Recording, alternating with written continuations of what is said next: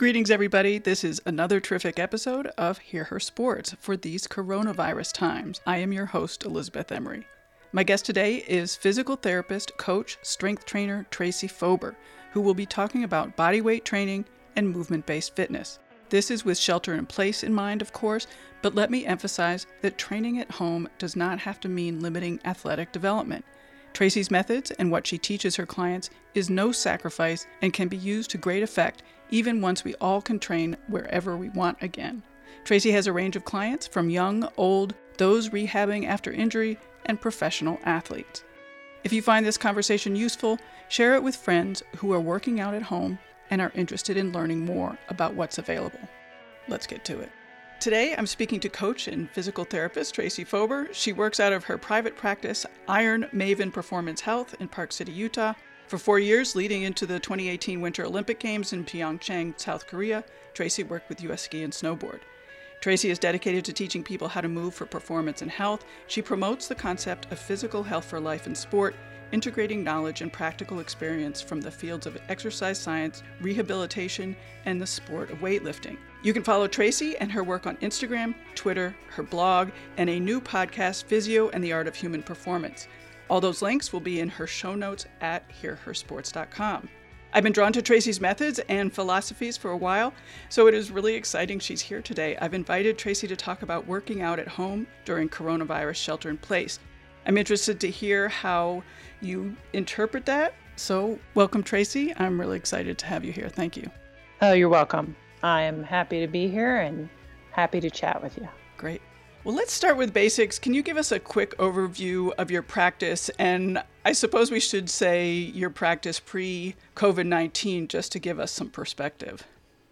I have a 1,700 square foot facility where I see self-pay physical therapy patients, mostly non-surgical overuse type injuries of endurance athletes or ski-related issues. I also see people who just want to work on their physical health. So some may call it personal training. I call it physical health coaching. And typically these people are individuals who have some significant orthopedic history. And so they need someone with a little bit more of a background in rehabilitation to help them safely get to the place where they want to get to. We have a lot of very high-level recreational athletes in Park City, so they want to move pretty intensely. So I help with that. And then I also do physical preparation, which some would call athletic development or strength conditioning for athletes ranging from high school age skiers up through, I have professional triathlete, woman who is aspiring to be a high-level coastal rower. So I help prepare people for their sports and do the basic strength and conditioning elements in addition to their regular sport preparation. Are you working with people long-term? I mean, I assume that the triathlete, for example, and the rower, that's a long-term commitment on both your parts. Yes, that's the goal. And those are the cases that are really, really fun to do because you get to establish a relationship and really work on the process and teach the process of developing infrastructure for sport and for competition. So now let's move on to post-shelter in place. What are you doing right now? And I learned in your recent episode of your podcast that you're working with athletes outside. Yeah, so I am at home with my husband most of the time, doing some bodyweight work at home, and then we go outside when we can. And then I go to my facility. I guess I'm lucky in that way that I still go to my own facility for my own physical health work.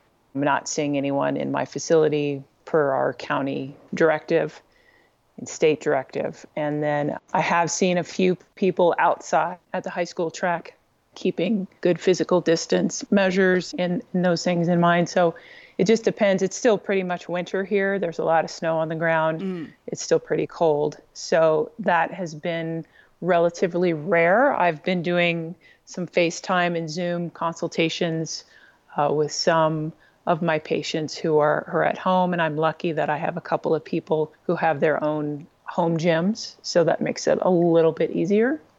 Well, let's talk about transitioning from gym workouts to home workouts. I mean, that's one of the main reasons I wanted to talk to you today is just sort of like, how can listeners make that transition smoothly and, I don't know, not get themselves into trouble, I guess. Well, I think it all starts where if your whole approach to exercise or being fit, being healthy is movement based, then you're going to have a much easier time transitioning. Many people have kind of an equipment centric view of fitness. And so they're reliant on facilities and different implements to get things done. At the very worst, they're used to sitting on machines and doing a lot of machine-based activity. So I have a movement-based kind of system that I work in. And even when we're in my facility, a lot of what we do is body weight driven. And we use what I like to call vitamin G, which is gravity. And we teach people to move and teach people to manage their own body weight in space. And then you kind of build from there and you build a movement vocabulary. And that way you're starting to master your own body weight, and then that translates to anywhere. So I really started to appreciate and value a true movement-centric kind of mindset when I was working with US Ski and Snowboard, and my athletes were traveling internationally. And it was never certain that they would have anything but a hotel room or a ski lodge to do warm-ups, to do cool downs, to do their training. So really had to equip them with the tools that they could use to keep themselves prepared and healthy, yet they had basically what they could carry with them in their luggage. Mm-hmm. So that was a real learning experience for me and very good for me to have.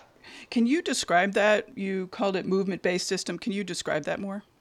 So it comes from a lot of work from a gentleman named Kelvin Giles, and the whole idea of physical literacy. So like we have reading literacy or math literacy, in physical education, in physical development, we want to teach people how to move and that they have a command of their body. So locomotor movement, so gait-related movement, throwing mechanics, catching mechanics, running mechanics. How do you manage your body weight on a day-to-day basis? And those things that you would typically, hopefully learn in your physical education and gym classes throughout your elementary and secondary education experience. You're very optimistic about gym class. Yeah, and I am optimistic about it because I have colleagues through the GAIN network who are fantastic physical educators, and I've had the great privilege to be now for the last maybe 15 years exposed to people who are passionate about teaching young people and really physically educating people on how to care for themselves versus just play games. Right. There's a big difference between that and you know, many people have a poor experience within physical education as youngsters, and now in my current situation, I end up having to try and remediate a lot of that with adults. I bet. And help them find the joy in moving their body and to kind of get over some of those negative experiences or negative stereotypes they might have about certain types of exercise, particularly certain types of weight training. They might be very intimidated by that or put off by that because they were, you know, they just had a negative experience with that, typically in high school. Right. Well, so one of the reasons I wanted to talk to you was because I was concerned that a lot of people transitioning from sort of what they were doing before coronavirus, you know, at the gym, would think that they were compromising. So let's say you have somebody who's been working out at the gym, either with, you know, a gigantic squat rack or using the machines that we typically find in gyms. How do you suggest making that transition in a way so that they don't feel like they're compromising and they're, you know, sacrificing themselves?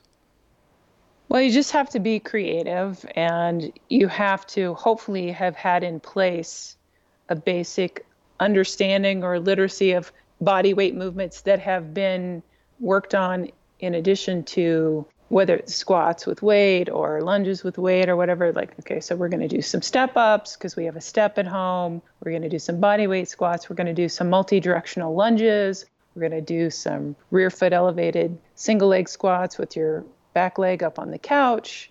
And there's all kinds of things you can do. And if you do things like manipulate the rest interval and you change the intensity by changing the amplitude of the movement or the speed of the movement versus just external loading, you use those variables to create elements of intensity where you need them. But you also start to gain an appreciation of just the power of consistency versus the intensity of any single workout. It's the consistency over time that's going to get you where you want to go. Oh, that's cool. Yeah, no, I like that. Yeah. You mentioned the basic elements of rest, interval, weight, repetition. Can you talk about those things and how to sort of create a set? Well, so one of my mentors, Vern Gambetta, and then also Kelvin Giles, those guys, we talk about simplicity leading into complexity. So you start simple, and then once you've mastered the simple movement, so say you just start with a body weight squat, or you start even more simply with a sit to stand, so standing up and sitting down to a chair or a couch. And then you add complexity. Now you can certainly add complexity by adding an external load. So you could hold your cat, or you could hold, a water-filled milk jug or whatever. You could do that. But you could also change the seat height. You can change the tempo at which you're moving. You could vary like I said, vary the rest interval. So a common interval workout might be a Tabata interval where you go for 20 seconds of work and 10 seconds of rest. And you do that for a number of sets, maybe 4 or 8. So you've got a work to rest ratio of 2-1, or you start to play with 1-1 or 1-2. So all of those concepts are ways of changing the intensity, dialing it up or dialing it back, whichever you need to do. And that doesn't require any external load. It just requires manipulating things like amplitude, tempo, rest. And so I try to equip all of the people I work with, whether they're 18 or 68, I educate them on those ideas and those elements and the power of those elements to really give them variety in whatever movement they're doing. So if it's a body weight squat or it's a dumbbell swing, they have those tools in their toolbox. I try to give people independence and help them create their own toolbox and appreciation of different types of movement. Do you think that there are going to be things that athletes are surprised by or should watch out for when they make the transition to working out at home? Hopefully they'll be pleasantly surprised at how enjoyable and engaging simplicity can be. And that means we have to give people more resources, so they have to really expand their toolbox, because a lot of strength conditioning coaches or personal trainers, their movement library is somewhat limited and traditional. So hopefully people will start to see what is available out there for public consumption. I have a lot of colleagues who have started to do that, particularly some of the PE teachers. They've been doing that. And I hope people during this time would be able to find some of those resources and then explore a lot of the movements. Like 3 of my colleagues two are physical educators. One is, he would be kind of, I guess, considered an adjunct physical educator. He works in a gymnastics club in England, James Marshall, and then a guy named Andy Stone, who's in Virginia, and then a guy named Greg Thompson in Michigan. And they've all been putting out bodyweight movement resources for people. And these are designed for kids age 6 to 14. And these are things that are totally appropriate for everybody age 20 to 70, assuming you're, basically healthy. But right. The idea that you can use these very simple movements to create health and to create fitness That's what I hope people will start to see. And you don't need to have a Peloton. You don't need to have, a squat rack. And you can have some very, very basic things in your home. And sometimes it's just a floor and your own body weight and a mat maybe, but that'll do. Yeah, let's talk about setting up your home. I don't want to give the impression that listeners need to run out and buy a bunch of stuff, and I don't think that's your way anyway, but what would you suggest as how to set up a good spot to work out? Well, I just have like a little, maybe 8 by 8 little space in my kitchen. And basically, I have a wooden floor. And so I do upper extremity arm movements. I do some calf raises. I do some body weight squats. I do some multi-directional lunges. I have a Perform Better mat that sometimes I do some supine and prone mobility work. So I have a foam roller, a mat, and a 4.5-foot PVC pipe stick. And that's basically what I have at home. Oh, and I have a step, I guess. I have a couple of stairs that I can use for step ups. I have a couch that I can use. And that's good enough for me. I'm in a little bit different situation than some people because I can do relatively simple things at home and I still have access to my facility. So that said, my clients that I've been working with, if you can get 3 dumbbells of different sizes, so maybe 5, 10, and 15, or maybe a 10, 15, and 20, if you have just one of each of those, you can get a tremendous amount of work done. And that would be about it because most people have some furniture. Maybe most people have a step or two, but just an open floor space. Space is one of the key elements to have. And if you have a little bit of space, if you have a nice hallway, like I don't even have a nice hallway because we kind of live in a vertical house. If you have a nice hallway where you can do some walking and gait-related things, that's a great asset. I want to go back to resources and where people can go to find out some of this stuff, because I think a lot of this stuff that you're talking about is new to some people. So I'd like to know where they can go and look at videos and whatnot. So Greg Thompson, I think he just made a new YouTube channel. So if you look up Greg Thompson, Michigan Longacre Elementary School, you'll find his YouTube channel. He has an early morning little movement class for his grade schoolers. So there's good stuff there. Andy Stone has a YouTube channel that is physical education, but it also has wrestling workouts. So if you do have a nice carpeted surface or floor at home or good mat, there's some great sort of mat-based movements and stuff you can do. James Marshall is in England, and he does a lot of it's not competitive gymnastics. It is just basic gymnastics skills like hopefully you and I learned when we were young, right? Do you remember taking gym class and forward rolls, backward rolls? I was so bad at backward rolls. Yes. Yeah, those basic skills and progressions to learn those skills and progressions for big people who haven't done any of those skills in a long time and have lost a lot of flexibility.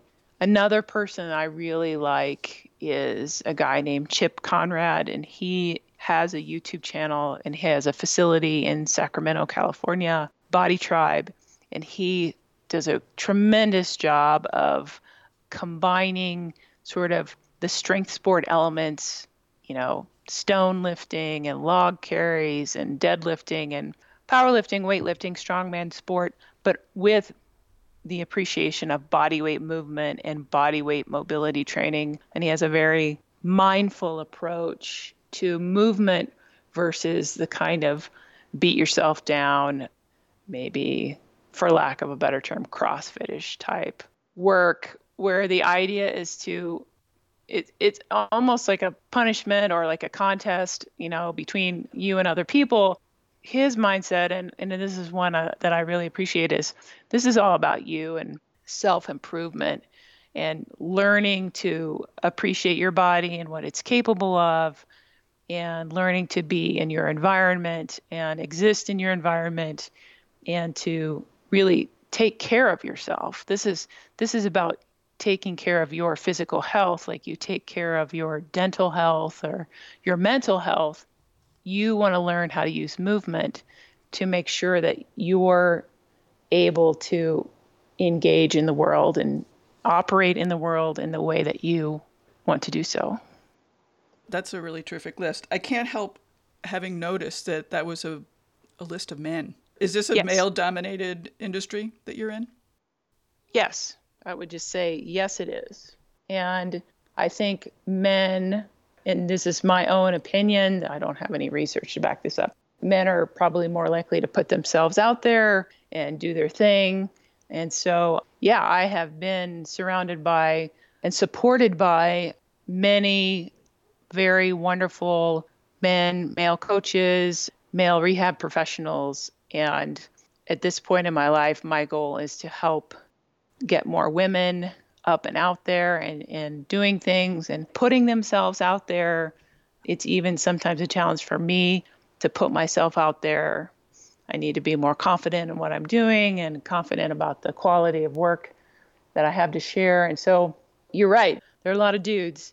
There are women out there who are doing good stuff, but we just need to share more of that. And you're doing an excellent job of getting more women's voices out there and letting it be known that there are super talented women who have so much great work to share. But unfortunately, those things just aren't known for whatever reason. And there are a number of reasons. Well, thank you so much. And I also really appreciate that you talk about that, because I've definitely noticed that doing the podcast, that it's hard for women to speak up for Yes. a lot of reasons. Yeah. Yes. It's been, I think, a challenge. And for me, it was part of the reason that I chose to go back into private practice. Sometimes I get a little sassy. And so I wanted to kind of speak my mind and advocate publicly for women in sport and women working in sport, because it was just blatantly clear to me that there were some major challenges and issues that women faced.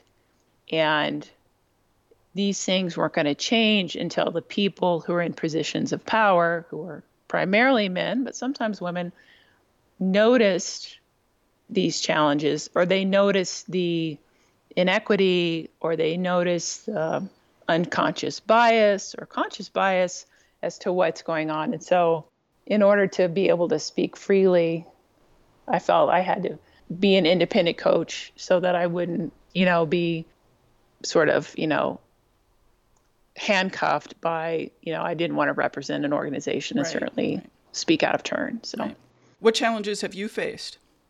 What challenges have I faced? So, one of the main challenges, women as strength and conditioning coaches, and when I was at US Ski and Snowboard, I was hired as a strength and conditioning coach. Basically, we're rarely given the opportunity to coach men. So I was initially hired for a women's team. And I fully believe I wouldn't have been hired if the position would have been for a men's team. And then later on in my career, when there was a potential position, a higher level position open, and it included supervision of the highest level a men's team, it was pretty much made clear that no women would be considered for that. Wow. And that was stated?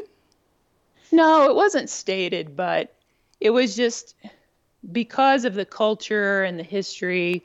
There were only 3 female coaches at the national team level of any kind, either sport or physical preparation, in a staff of over 70, between 70 and 80 coaches total.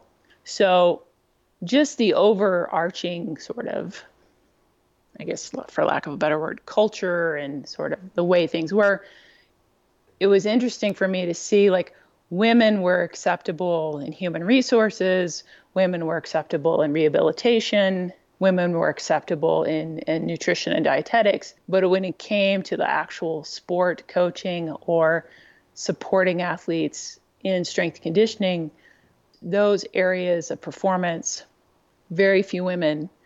And the whole idea of including women in those areas, that was hard for many people to accept. You know, there were barriers like, well, we have to pay for you a separate room when we travel, and you know, and oh my god, you know, I'm serious. I know it's so real, but it just, you know, oh my god, it's so real, but and it's just an interesting thing that frankly a lot of the men who are nice men and who are caring and who had families of their own, they just had never stopped to reflect on how things could be different, maybe why they might need to be different, why there might be value in having a more diverse performance team, how the environment might be a little sort of, I don't want to use the term hostile, but not conducive to including women.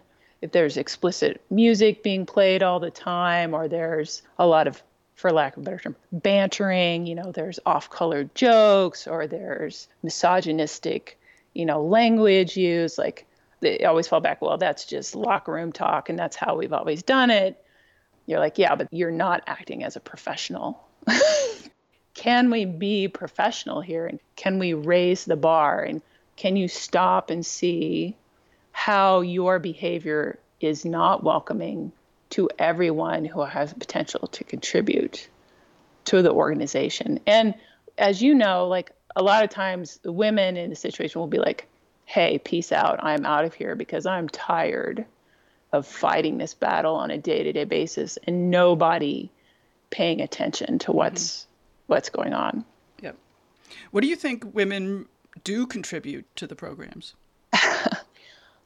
I think they elevate the level of professionalism. They give a sense of caring, and you can demand and you can command respect from a team, from a room of athletes, without being, quote, mentally tough. You can command all of that and still be a nice person. I think women in general, they'll be more inclusive. Like, let's look at the developing athletes. We're not just going to pay attention to the superstars. We're going to look at the developing athletes. We're going to care about them. And we're going to notice what they need. Just like reading social cues and noticing our athletes struggling from a mental and emotional health perspective.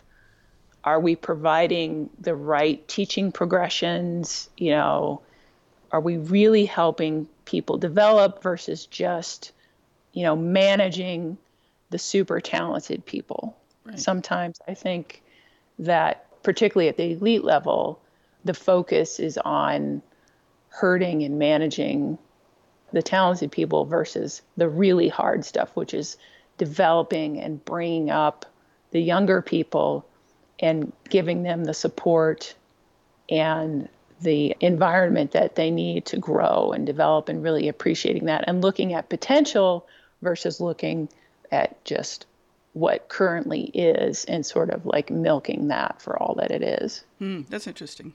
Yeah, I mean, everybody develops at a different rate. Right. And so the idea that you can sort of see that potential and you have the patience to really work with that. And then also like appreciating character. You know, there are all these sayings like, you know, character eats talent for breakfast, or, you know, whatever, those kinds of things. And understanding the true value of that. And that's not a gender specific thing. There are plenty of male coaches out there who appreciate the role of character and like the role that being a good teammate and a good citizen plays in the development of excellence within an organization and within a team. And one of the teams that really has done a fantastic job of this is the U.S. cross-country ski team. And those guys, and they're all at the highest level, men coaching. They have used a female sports psychologist a lot, and female dietitians, and their strength coach is a female, Tashana Schiller. But they have created a culture and a dynamic that has taken over 10 years to do, but they have created from the youth up through the senior national level a real system of valuing athletes, valuing the staff, and really asking people to be accountable for their behavior and asking them to be appreciative of the process and understand the process. And, we had our first gold medal ever in cross-country skiing in 2018. Oh my God, that was the best. Yeah, it was just such a beautiful thing to see. But if you ever had the opportunity to talk to the athletes and the staff, they have worked so hard to really build a complete culture, and that comes from the top down. And Coach Chris Grover and his staff, Matt Whitcomb and Jason Cork and Brian Fish and Tashana Schiller, they have worked for 10 years now to bring a system of organization and a real high level of care and concern for the whole athlete and for their staff to cultivate excellence, and that excellence from the ground up then turns into performance excellence when you get it all right. Right. I love hearing that. Thank you for sharing that. Yeah. We sort of got sidetracked. I want to actually go back to some of this earlier stuff that we were talking about. In particular, again, thinking about not feeling like you're compromising when you're working out at home. I know you feel strongly about it's not necessary to lift heavy weights. Can you talk a little bit about that? So it is not necessary to lift heavy weights. Lifting heavy weights is a higher level skill. It demands time, good body awareness, good preparation. Moving your body weight through a big range of motion and doing it with good speed and tempo and doing it with a little bit of intensity, that can bring about some pretty significant adaptations and some good mobility. And I would encourage people to think about strength not as something that's just displayed by lifting external objects and something that is measured by the girth of a limb or the amount of actual muscle you have, but it's about how well you manage yourself and how much strength you can use through a range of motion versus how much weight you can lift while you're laying down on a bench that you might only be moving the bar 18 inches. And so I guess it's just like if you are given the opportunity, and so many people are not given the opportunity to go through a couple of weeks of body weight only work and to see the power of body weight work when it's done, consistently 3 days a week, and it's done with high quality, and it's done with a purposeful variety so that all of the movements are supportive of some common goals and some common ideas of physical literacy, that those things, when they're put together, are more than the sum of their parts, and they create what I'd like to call a robustness or an infrastructure versus just, like muscle. So helping people understand the difference between hypertrophy in a muscle and then robustness and resilience of the whole system. It's kind of like thinking about more superficial stuff versus thinking about the substance, the musculoskeletal health, the nervous system coordination aspects, the suppleness or the gracefulness of your movement versus simply moving an object that might be a little bit heavy. I mean, it's interesting, the human psychology, how sometimes challenging it is to appreciate internal strength and infrastructure versus the external display of physicality.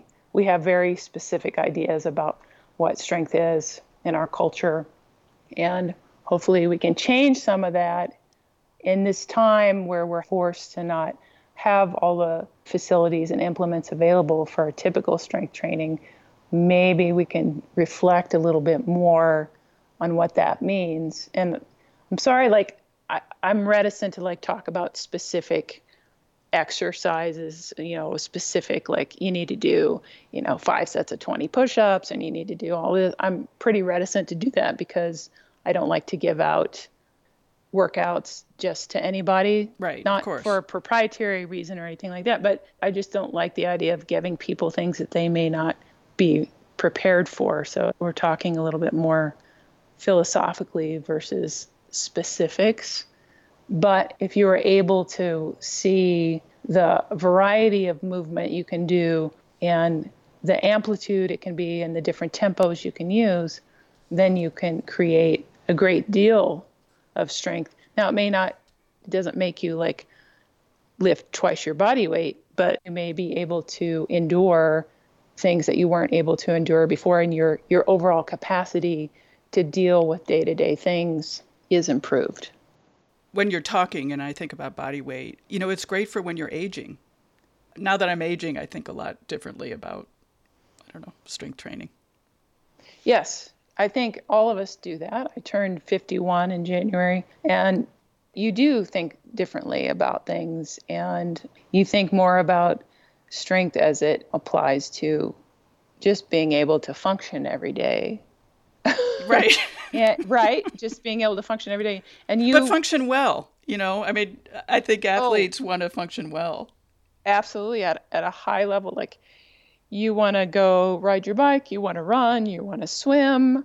I have people out here who want to skin up mountains and ski down the back country, and they want to go heli skiing, and they're going to do a 30-kilometer cross-country ski, and then they've got a 100-mile bike ride planned, and then they're going to go a yurt trek through the Dolomites, and then amazing people who do amazing things, and they want to be able to do them without joint pain, without limitation. They want tools to recover from their day-to-day efforts so that they're rested and they're recharged and they're ready to go.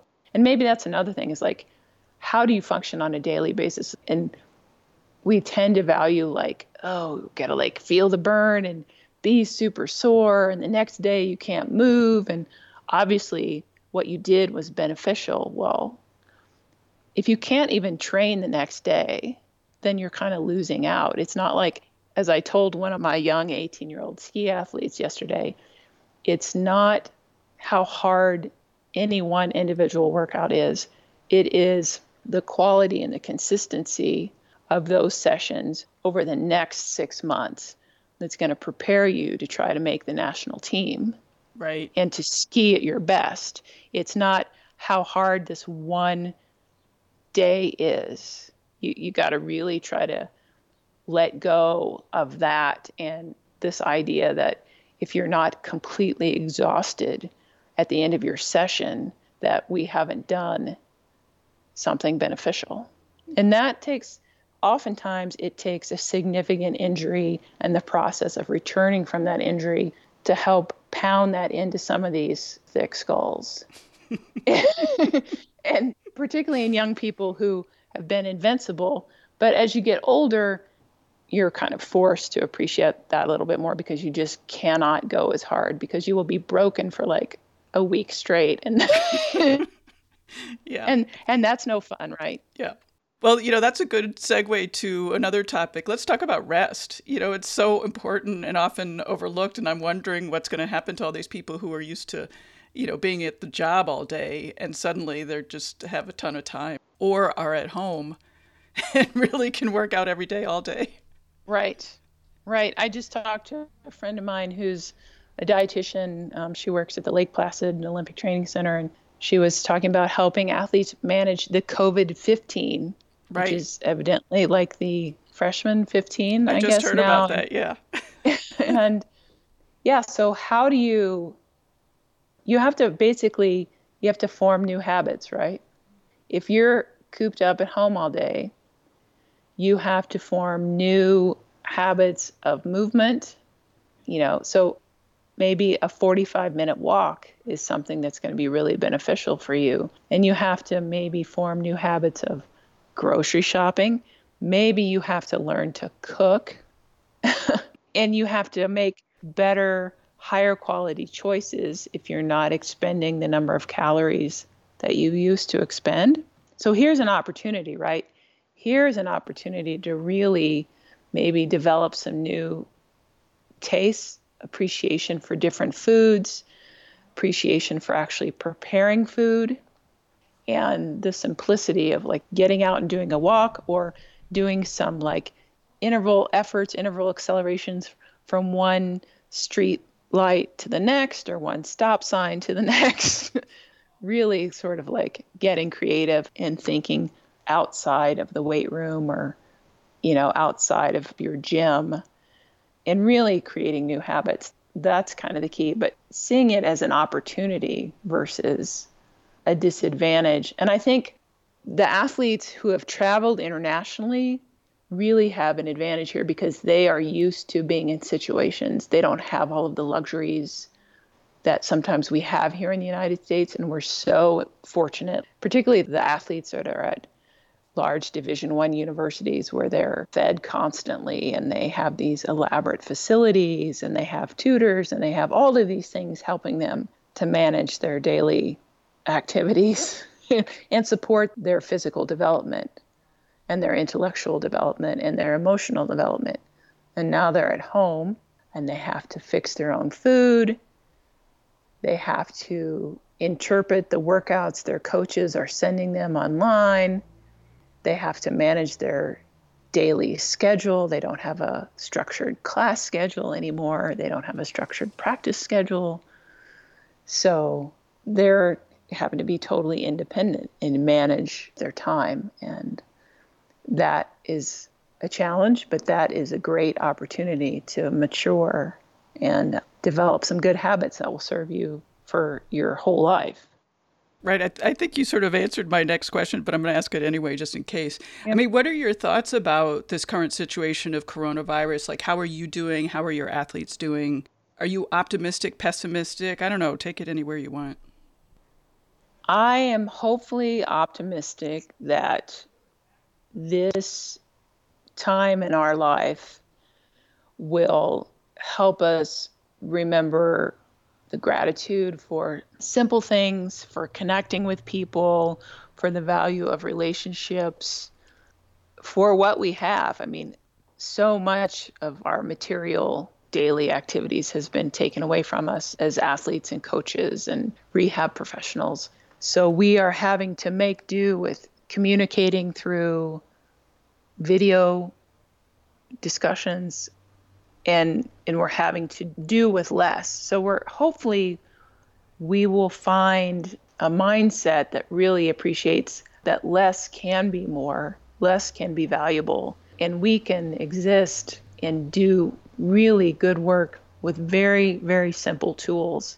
And we don't have to have all of the fancy facilities. And when we do go back to the fancy facilities, we might even kind of rearrange them and simplify them because we know that we maybe don't need all the shiny objects, or we won't be as compelled to just use them because we know we can achieve very good levels of fitness and healthy infrastructure with many more simple things. And we will value more the interaction among teammates, the interaction between coaches and athletes, or from rehab professionals and athletes. Will value more that interaction and that connection versus just the transaction of, here, I'm going to give you this workout and you're going to do it. Because a lot of what happens in coaching and in rehab it tends to be very transactional. When we're forced to go to the bare bones, maybe this will help us see the things that are transformational and value those things that are transformational. And I don't mean that in a superficial way. I really firmly believe that relationships and helping people grow up is what we're here for and what we should be doing. And we can achieve that while we physically prepare for sport, and we can achieve that as we come back from an injury.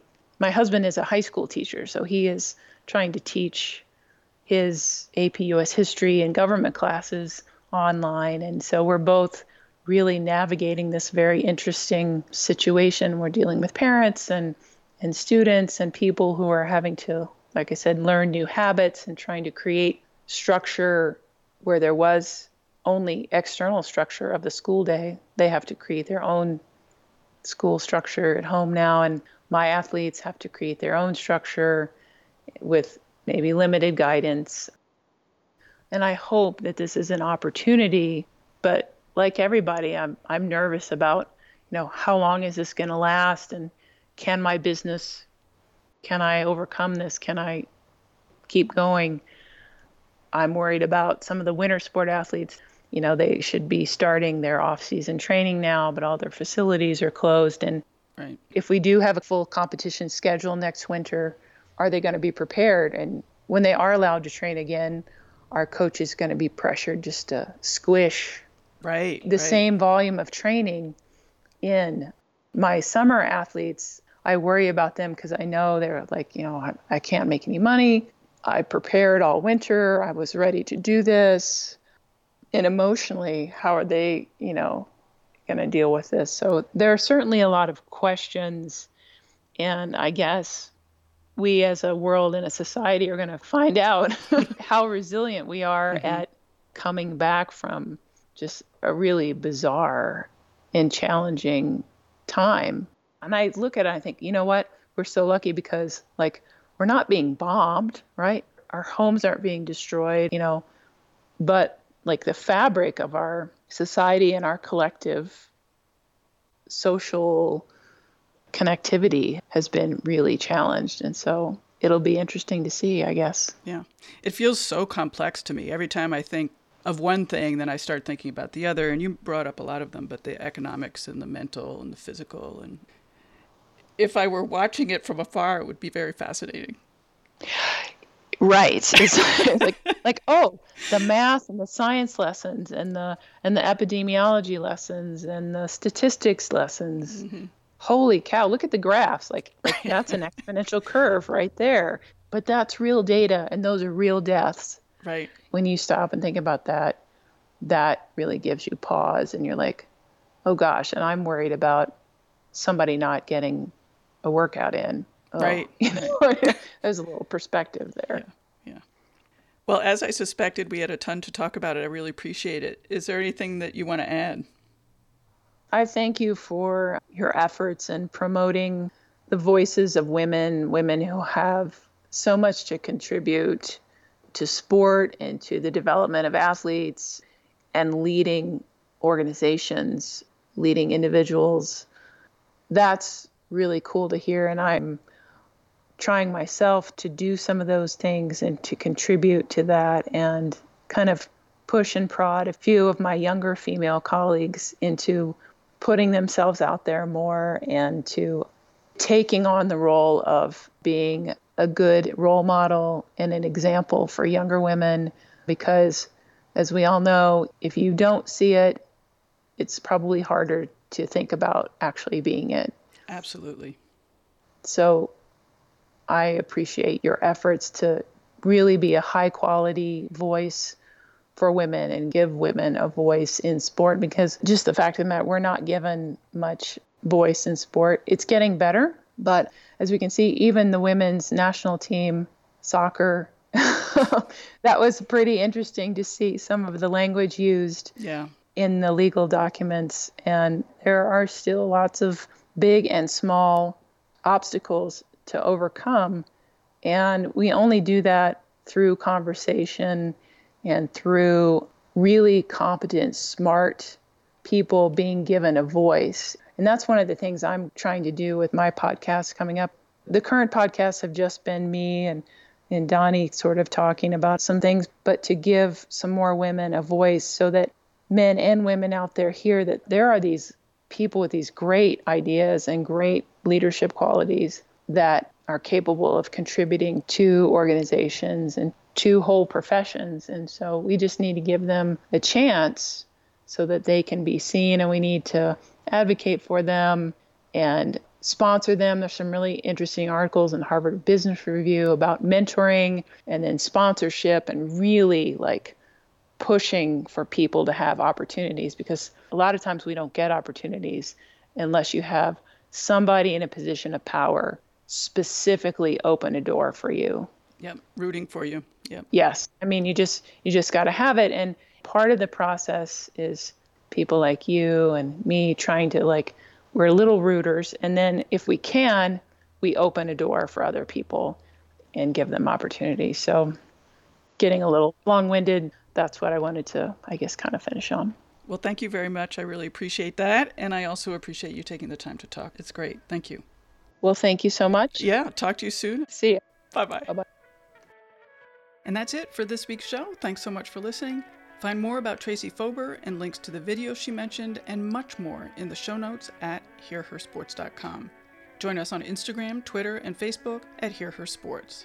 It always makes my day to hear from listeners, so send an email to elizabeth@hearhersports.com or leave a message at 725-BE-BADASS, 725-222-3277. Our design is by Agnes Studio and music by the band Goldmines. Wishing you all great health and mental fortitude. Till next time, bye-bye.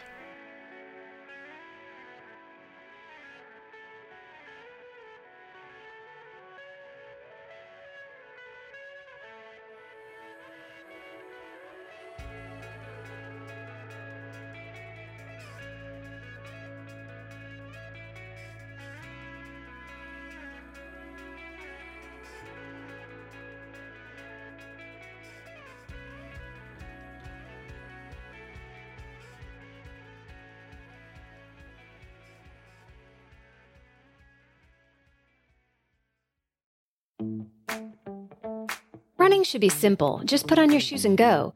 And yet, when you try to learn about how to get better at it, especially as you age, you're confronted with conflicting advice, complicated workouts, and confusing nutrition trends that just won't work for you. On The Planted Runner, I'll share exactly how to run faster, longer, and feel great doing it at any age, because you don't have time to waste. I'm Coach Claire Bartholic, and I went from not running at all in my late 30s to finishing a marathon in 2:58 at age 42, all on a plant-based diet. I've helped hundreds of runners achieve new personal records well into their 60s and even 70s with science-backed training, plant-based nutrition, and proven mental strength techniques. Each episode of The Planted Runner is like a private coaching session on the run, where you'll learn from me and the guests I interview. You'll get actionable lessons to help you become a better runner every week and reach goals you never thought possible. Whether you're training for your first 5K or your 50th marathon, take along The Planted Runner on your next run. Let me show you how your best running is still ahead of you.